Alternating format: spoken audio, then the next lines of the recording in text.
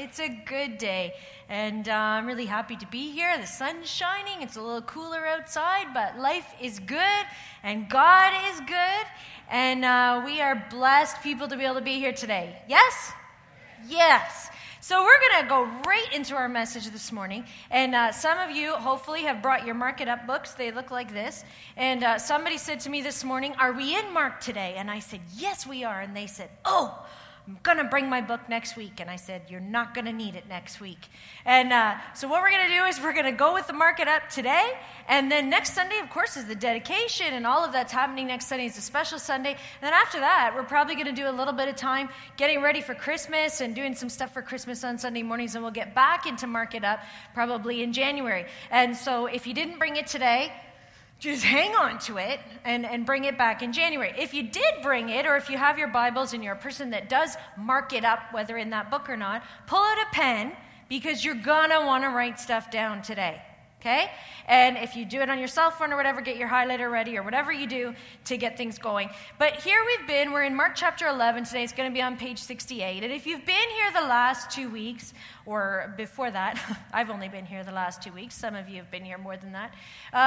You know that Jesus and his disciples have been walking down a road, right? Say that with me, road.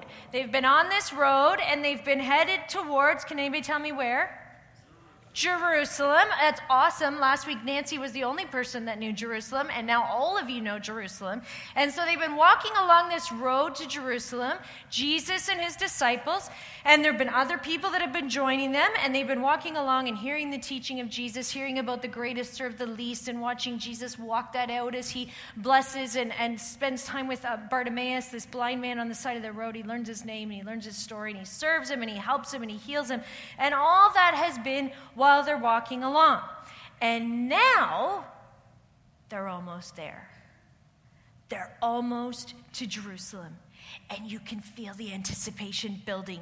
There's big crowds on the road now, because the closer you get to the city, the more people there are on the road. They're all heading towards Jerusalem. And the anticipation is building, and the excitement is building, because it feels like, a few days before Christmas when everybody's so excited because you know what's coming, because it's Passover.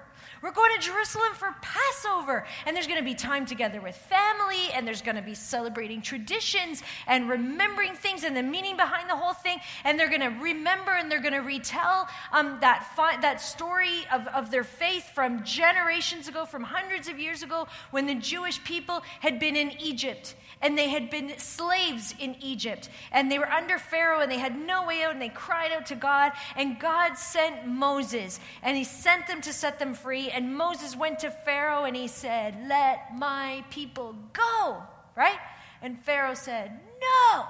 And there was this whole story that talks about the 10 plagues that God sent to make Egypt let the Israelite people go. And that's a whole other sermon. I'm not going into all of that today. But the last plague was a dark one, because Moses said, "Listen, the last plague is going to be every family, their firstborn son, is going to die, unless Pharaoh lets the people go." And he said the exception would be, he said to the people of Israel, you take a sacrificial lamb, and you slaughter it, and you're going to eat it in a hurry, like roast it, and then eat it. And you're going to take the blood of that lamb, and you're going to paint it over the doorposts. And when you do, that's a sign to God that you are his people, and death will pass over that house.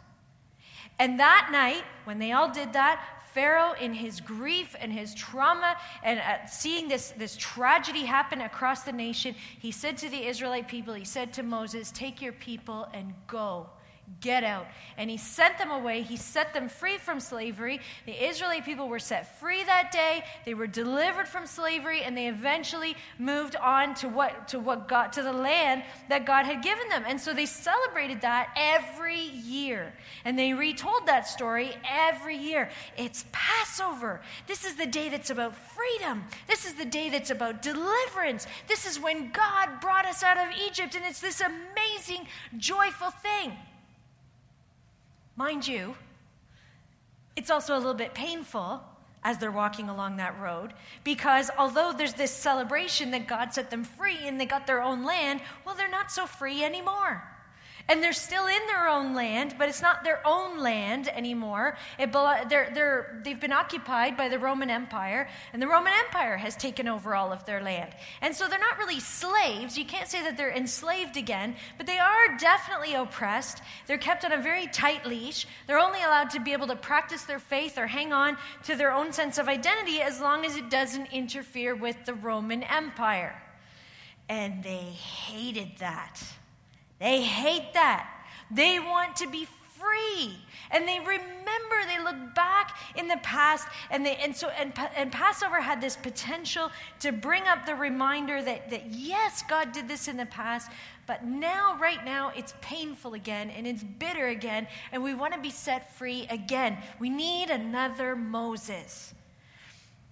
And the prophets had said, the ancient prophets of their faith had said, oh, another Moses is going to come.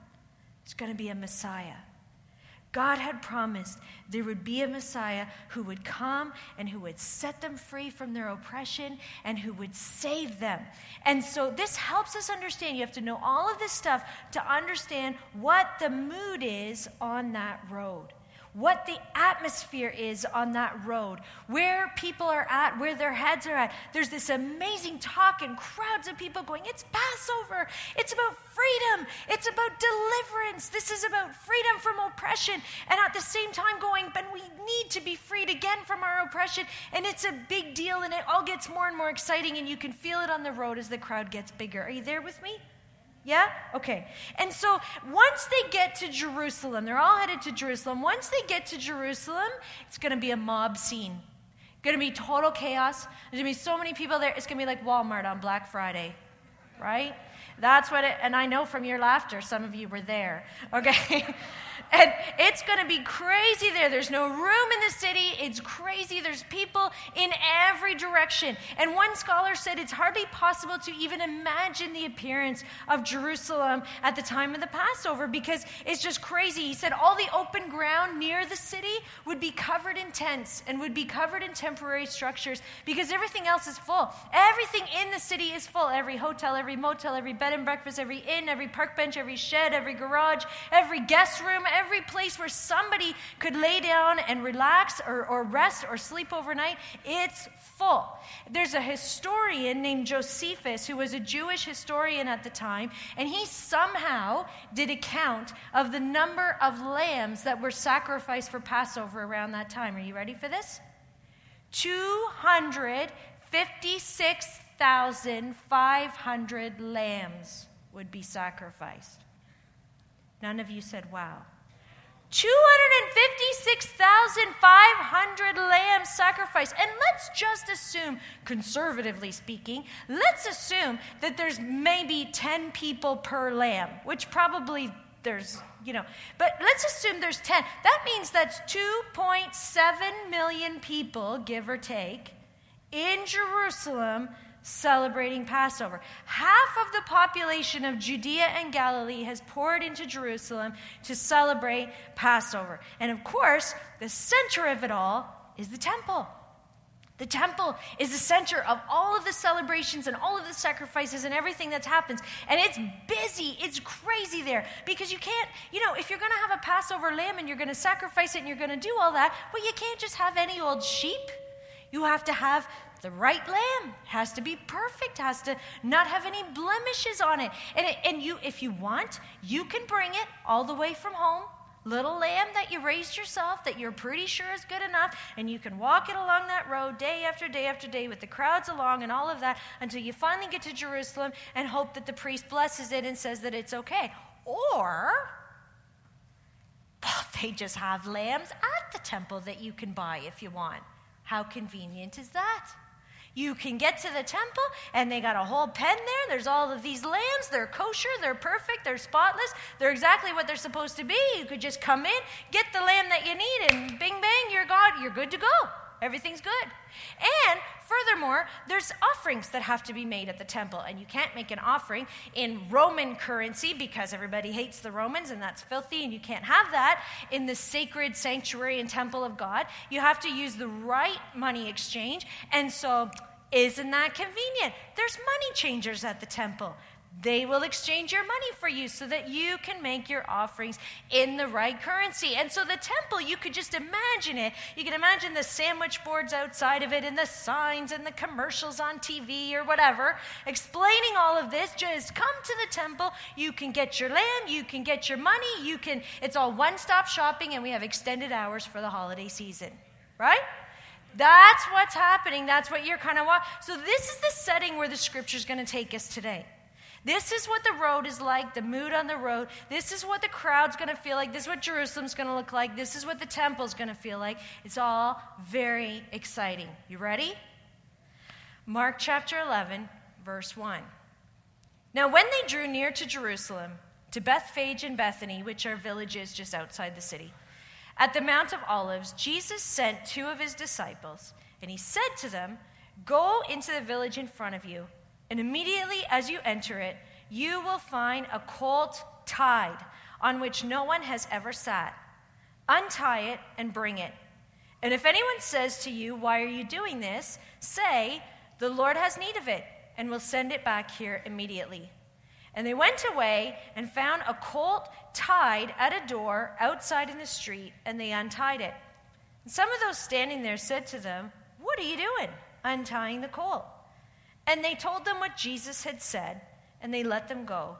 And they brought the colt to Jesus and threw their cloaks on it, and he sat on it." Now, remember I told you to take out your pen. If you have your pen out in your Bible or your Mark It Up book, circle that whole thing about colt tied. It's in there twice. Colt tied, untying the colt. Circle that, and you go, "Seriously? Yeah. Patty, who cares?" No, it really matters. This is important because one of the ancient prophets of Israel had talked about this whole scene, okay? Zechariah chapter 9, verse 9 said, "Rejoice greatly, O daughter of Zion.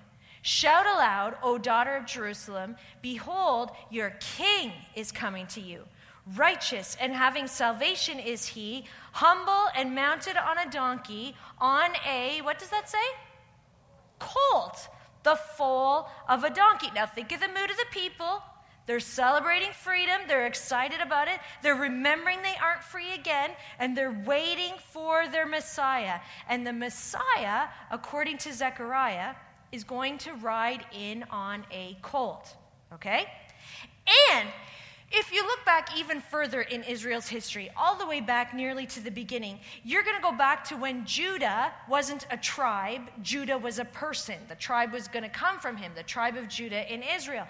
And Judah, the person, there was this prophecy over him and over his descendants, and this is what it said in Genesis chapter 49, verse 10, "The scepter," which is a symbol of authority and royalty, "the scepter shall not depart from Judah, nor the ruler's staff from between his feet, until tribute comes to him, and to him shall be the obedience of the peoples. Binding his foal to the vine, and his," what does that say? "Donkey's colt to the choice vine. He's washed his garments in wine, and his vesture in the blood of grapes." So, Jesus was from the tribe of Judah. Prophecy talks about Judah coming as a ruler, and there's something in there about a tied-up colt. And everybody looked at this scripture as being a prophecy about the Messiah. It was messianic. So, when Jesus from the tribe of Judah tells his disciples to go and get a tied colt of a donkey, and he rides into Jerusalem on it at Passover, Jesus was entering Jerusalem as the Messiah. It wasn't an accident. It was intentional. Okay? Verse 8. "And many spread their cloaks on the road, and others spread leafy branches that they had cut from the fields. And those who went before and those who followed were shouting, 'Hosanna! Blessed is he who comes in the name of the Lord. Blessed is the coming kingdom of our father David. Hosanna in the highest.'" Circle that word Hosanna where you see that. That's right. Pull out your pen. Circle that word Hosanna. It means save us. They're yelling at Jesus, "Save us."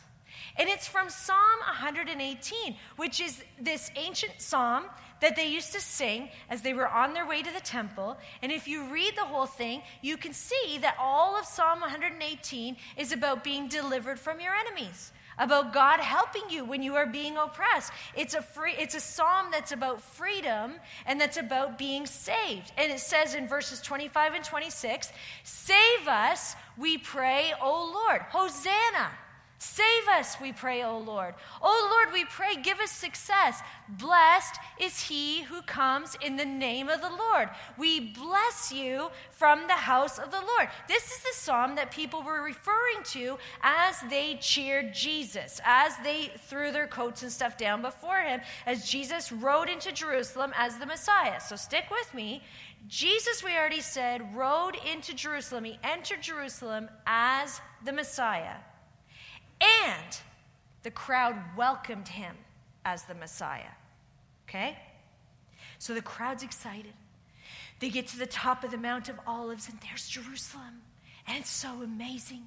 And they see the temple right in the center of it. It's just dominating all of it. It's the heart of their faith, and it's just so beautiful to look at. And now there's Jesus, and he's riding a colt into the city. And so many of the crowd, they've seen him. They know he does miracles. They've seen him heal people. They've heard him do teaching. And now he's riding this colt, and they know there's something amazing about him. He's a messenger from God, or he's a prophet or something. And they also know that Jerusalem is where everything is supposed to unfold. That's where everything's supposed to happen, and they just get so excited. They just throw their coats down in front of him, and they're waving palm branches, and they start singing this song of expectation that he is going to save them. And it's amazing. The Messiah is here at Passover. He's going to bring freedom. Just like the prophet said, there's going to be deliverance and there's going to be freedom. Verse 11. And he entered Jerusalem and went into the temple. And when he looked around at everything, as it was already late, he went out to Bethany with the 12. Probably stayed at Mary and Martha's house, who suddenly had 13 hungry men at their door. Verse 12, on the following day, when they came from Bethany, he was hungry. I don't know if maybe they weren't prepared for 13 hungry people to be staying over at their house and kind of had to spread out a continental breakfast. But for whatever reason, Jesus was hungry. Verse 13, and seeing in the distance a fig tree in leaf, he went to see if he could find anything on it. And when he came to it, he found nothing but leaves, for it was not the season for figs. And he said to it, to the tree, may no one ever eat fruit from you again. And his disciples heard it. I want you to circle that fig tree in leaf part. Put a circle around that. And let me just be right up front with you. This is a weird story. This is a weird part of the story. Not everybody is sure what to do. It's a little bit out of character for Jesus. I don't know if in Quebec you guys have had the same commercial that we have had in Ontario for Snickers chocolate bars. You're not yourself when you're hungry, right? People get really grumpy when they're hungry. I don't know if that's what happened. It said Jesus was hungry and he acted. It's a little out of character for him to curse a fig tree. Maybe he needed a Snickers. I don't know. But he judged it. He judged the tree for looking productive, for looking fruitful, when really it had nothing. Now it seems odd. It's not the tree's fault. But sometimes fig trees had it was early in the season, and sometimes there were first figs, an early crop of figs. This one didn't happen to have any, which wasn't the tree's fault. And so we're not really sure what that was about, but Mark is the one who wrote it down. And the gospel writers each had to choose which stories they're going to tell to help people understand the big picture of who Jesus was. And the way Mark wrote this story down, he brackets the story of the fig tree. We're going to see the second half later. But he brackets the story of the fig tree around the story of Jesus riding into Jerusalem and going to the temple. And so for him, those two things go together. And we got to understand, Mark is trying to tell us something here. He thought the two went together. And he may have been thinking of the writing of another ancient prophet named Hosea, who was speaking for God. And this is a prophecy in which Israel, you ready, are represented by figs. This is what God said. Like grapes in the wilderness, I found Israel. Like the first fruit on the fig tree in its first season, I saw your fathers.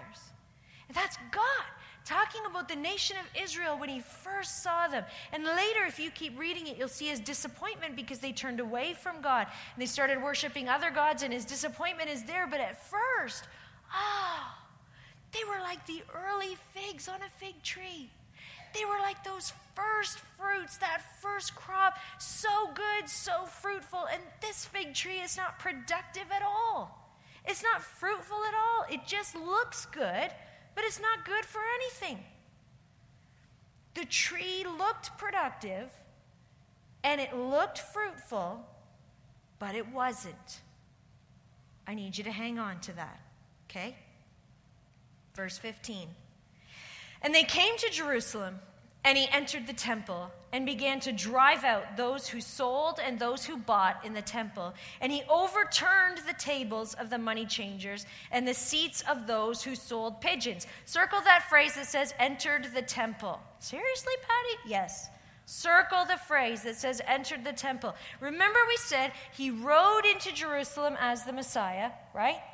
The people welcomed him as the Messiah, and then he judged a fig tree for looking fruitful when it wasn't. He's about to pronounce the same judgment with the authority of the Messiah on Israel at the temple. And by the way, that had been prophesied too. Malachi chapter 3 says, "Behold, I send my messenger, and he will prepare the way before me. And the Lord whom you seek will suddenly come" where? To his temple. Will come to his temple. "And the messenger of the covenant in whom you delight, behold, he's coming, says the Lord of hosts. But who can endure the day of his coming? And who can stand when he appears? For he's like a refiner's fire and like fuller's soap." Malachi said that when the Messiah appeared in the temple, it wasn't going to be joyful. Everybody was saying, "Oh, the Messiah is going to come. It's going to be great. It's going to be joyful. It's going to be wonderful." And Malachi said, it's not. He said, when the Messiah comes to the temple, he is going to deal with what is wrong, which is exactly what Jesus did. Throwing over tables, driving out merchants forcefully. Verse 16. "And he wouldn't allow anyone to carry anything through the temple. And he was teaching them and saying to them, 'Is it not written, my house shall be called a house of prayer for who? All the nations. But you've made it a den of robbers.' And the chief priests and the scribes heard it and were seeking a way to destroy him, for they feared him, because all the crowd was astonished at his teaching. And when evening came, they went out of the city." Circle that whole section that says, "My house shall be called a house of prayer for all the nations, but you've made it a den of robbers." That's the part that you want to circle. Because Jesus right there, when he's teaching that, after he throws over the tables, drives people out, and then he does this teaching, it's from one more ancient prophet, from the prophet Isaiah.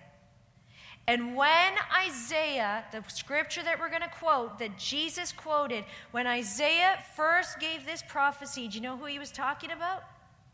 Outsiders, foreigners, people who weren't Jewish and who wanted to worship God. Here's what it says, Isaiah 56, verse 6.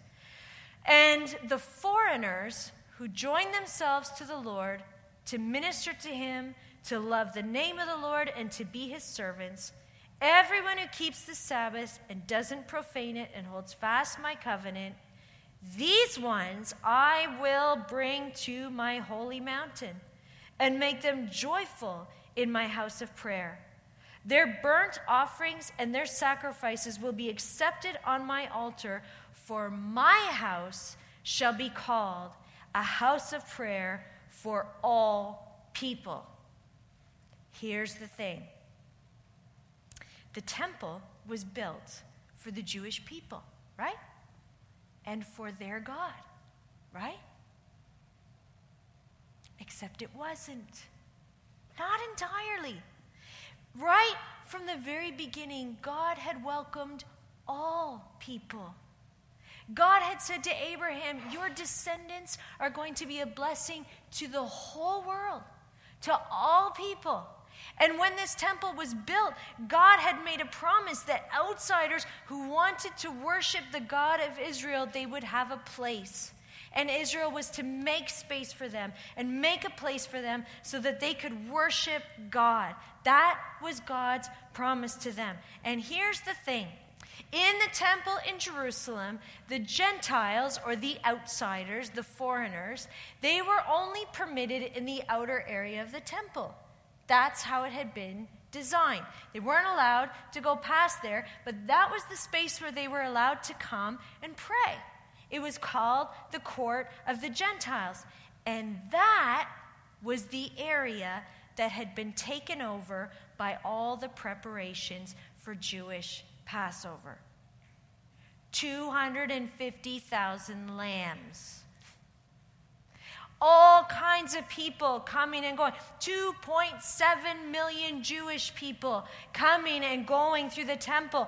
All of them, all these money changers, all the priests doing the sacrificing, all of the places where you put the offering. Everybody's celebrating Passover and practicing their faith. And they took over the whole space that was the court of the Gentiles in order to do that. And that meant they stopped outsiders from coming in at all. And so if there were people, they stopped people from meeting God. They couldn't get in. And Jesus, the Messiah, was judging them for it. He was telling them, you look productive, you look busy, but they were stopping people from coming to God. And that's why Jesus threw things in the temple. When I was about 17, 18, in Hamilton, in the city that we just moved from, we brought in, all the churches came together and said they're going to bring in Billy Graham into the city. And some of you will know who that is, and some of you might not, but one of the most respected preachers of the last century, full of integrity, loving, kind, humble man who preached the same message over and over and over and over again. Jesus loves you. Come and confess your sins. He will forgive you. You can have eternal life. Over and thousands and thousands and thousands of people have met Jesus because of Billy Graham and his services. And so he was invited by all the churches in the city to come. And when Billy Graham comes to a city, he doesn't just show up on a Wednesday night and open the doors. There's months of preparation that goes into it. And so all the churches were part of doing all of this preparation, and I was a big part of it. I was 17 or 18 years old, and I was right in there. And I was volunteering, and you had to go to prayer meetings, and they trained the volunteers for how things are going to work in the services, and you wrote down the names of people that you were going to be praying for, and everybody was so excited. All the Christians were so excited because the city's going to be changed. Billy Graham is coming to Hamilton, and people are going to meet Jesus, and hundreds of people are going to connect with God, and it's going to be amazing. I was in college at the time, and so I was right there. And so I was going to all my friends that I was in college with, and I was saying, listen, you got to come. Billy Graham is coming to Hamilton. He's this amazing speaker. You need to come and hear him. I think it's going to be just amazing. It might be your only chance in your life to hear him.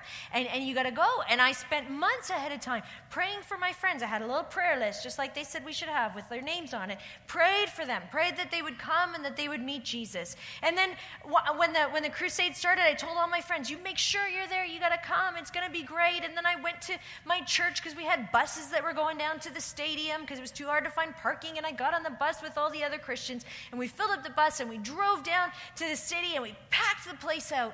The stadium was full, day after day after day. It was full to the point where we had to shut the doors, and we had to turn people away because every seat in the stadium was taken. And we went, isn't that awesome? Look how successful we've been. Isn't this great? We packed out Copps Coliseum for Jesus. Isn't that great? Except the next day, I went back to school. And I went to my friends and I said, oh, it was awesome. You should have been there. You should have been at the service last night. I said, it was so good. It was so good and so successful. We packed the place out. We had to shut the doors. There were people that couldn't get in. And one of my friends looked at me and she said, I know. I was one of them. And it stopped me in my tracks. And I thought, we all looked so successful, so productive, so busy, and I took the seat of someone that wanted to connect with God, and she couldn't get in. I stopped somebody from meeting with God. The Gentiles couldn't get in. The Passover preparations were so big, and the entire area that was meant to welcome outsiders, it had been taken over by insiders who were practicing their faith because they thought that was more important than making space for the outsiders. And Jesus was angry, yes, because there was corruption and there was all kinds of ripping people off and that happening too. But he was angry because the temple was supposed to be a place where anybody could find God. And anybody could come in and meet with God. And the Jewish people were so busy practicing their faith, so busy focusing on their own religious practices, that there wasn't room for anyone else to meet God. And Jesus was angry because they looked productive and they looked fruitful and they were missing the point entirely. And that's pretty sobering. You know, about a month ago, so I've been here 3 weeks, right? About a month ago, I was here in the city before Jeff and I had actually moved here, before I had started here at Evangel. And I had to be here for a couple of days of meetings, and I didn't know that I would be staying at a hotel that was just a block away that direction. I had to think about that. It was that direction. And I got to the hotel, and I had about an hour and a half of free time before my meeting started. And that's when I realized I was so close. And so I phoned up over here to Evangel, and I said, hi, I'm going to be your pastor next week. And I heard that you guys just moved back into the new building and into this new space, and I would just love to see it. Is there somebody that would let me in, and could I see it? And so some of the staff met me here, and they toured me all the way through, and I went, wow. I mean, look at this space. Go ahead, take a look around. It's awesome. Only one of you turned your heads, right? Look around. It's this amazing space. And I took pictures, and I was texting them back to Jeff going, look at this space. Look at how many. And I went downstairs and saw all the colors where the kids are, and I saw the cafe, and I was sending all these pictures to Jeff and going, isn't this amazing? All the time and the effort and the money that was put in. This is just an awesome space. And then after I was finished touring the building, I went outside, right outside these front doors, and I went, wow. And I took more pictures because there were all these buses pulling up, just city buses, you know. And I sent a picture to Jeff that had 3 buses all at once right in front of the doors to the church, and people getting off and people getting on. And there was a subway, the metro station that's right over there. And then I started walking down St. Catherine Street, and I was the person that looked a little bit silly because I had this weird grin on my face, and I was trying to take pictures without being too obvious about it. But I was sending pictures to Jeff going, look at all these people. Look at all these people. There's the old children's hospital. It's going to be turned into condos. And there's all these students. And there's business people. And there's people on the streets that are living there. Some of them they're poor or they're struggling. And I could just hardly stand it. I said to Jeff, this church is amazing. The city is right on our doorstep. The people are right there. So many people. I said, look, Jeff, it's right here. And next week, this place is going to be rededicated to God. This building is going to be rededicated to God, and we're going to give some honor to all the effort that has been put in, and the time and the money and the sacrifice and all of that. And can I just say, it would be tempting. It would be tempting at this point, after next week, to make it all about us now. Well, this is our space. We paid for it. We designed it.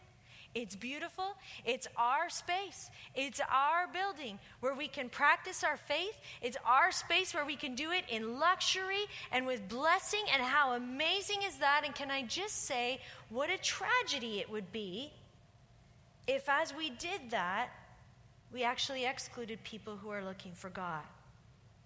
If we gathered in this space here in a way that made outsiders, well, they're a little inconvenient, or they mess up our space. We don't really like that. Or because they don't fit in, or because we don't have time to actually reach out to people that are outside because we're so busy practicing our faith on the inside. Or we're so busy we can't get volunteers to help with something, or we don't have the time, we don't have the space, and we're looking productive because we're exercising our faith in here. But we're actually missing the point entirely. And I'm not saying that we are. I'm just saying it's a temptation. It's easy at the end of a building program for a church to sit back and go, well, okay then. And wouldn't it be a tragedy if that happened? Can I just tell you something? This city, right outside those doors, needs Jesus. And for decades in North America, churches like this one have been fleeing the downtown. There's empty buildings in cities across North America downtown where churches have left. They went to the suburbs, they went to the edges of the city, and they abandoned the downtowns. But not this one. We stayed. And I know I said we. I know I've only been here 3 weeks. But the church has been here 100 years. 100 years as of next year, because I presume somebody thought it was important for Jesus to be represented in the heart of the city. Somebody thought it was important that Jesus be represented, and thank God for that. Thank God that somebody said, no, a church has to stay in downtown Montreal. And I know I just got here, but we've been here 100 years, and we did not stay downtown. We did not just renovate a building. We didn't do everything that we've been doing for the insiders. I presume we did it because we know there's a city right out there that needs Jesus. People out there that need Jesus. And I'm so excited to be here, and I'm so blessed to be standing in this beautiful space. I can't wait until next week when we dedicate it, but I just got to be honest with you. I don't want to huddle in here meeting our own needs. I don't want to just do that. That's not why we're here. That's not why God has us here. We're here to carry Jesus to the heart of the city. So here's what I want to ask. Can we, after we dedicate the building next week, those doors, can we just fling them wide open? Can we make this a space and a church and a congregation where anybody can come? Anybody can come that wants to meet with Jesus.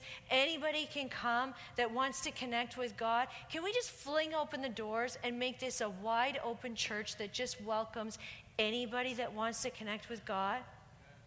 And furthermore, can we fling open those doors and not just huddle in here, practicing our faith and doing the stuff that matters to us, but each of us stream out those doors and carry Jesus to 100,000 students within spitting distance, to business people, to people living in condos, to people living on the streets, to people all over Montreal, even where you live. Can we just fling open the doors and go out there and carry Jesus out to that space?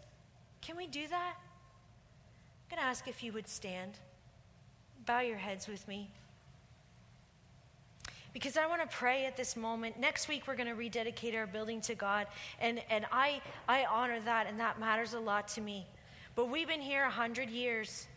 And we're back now in this building. And I want to see God start dropping into our hearts what he's got for us for the next 100 years.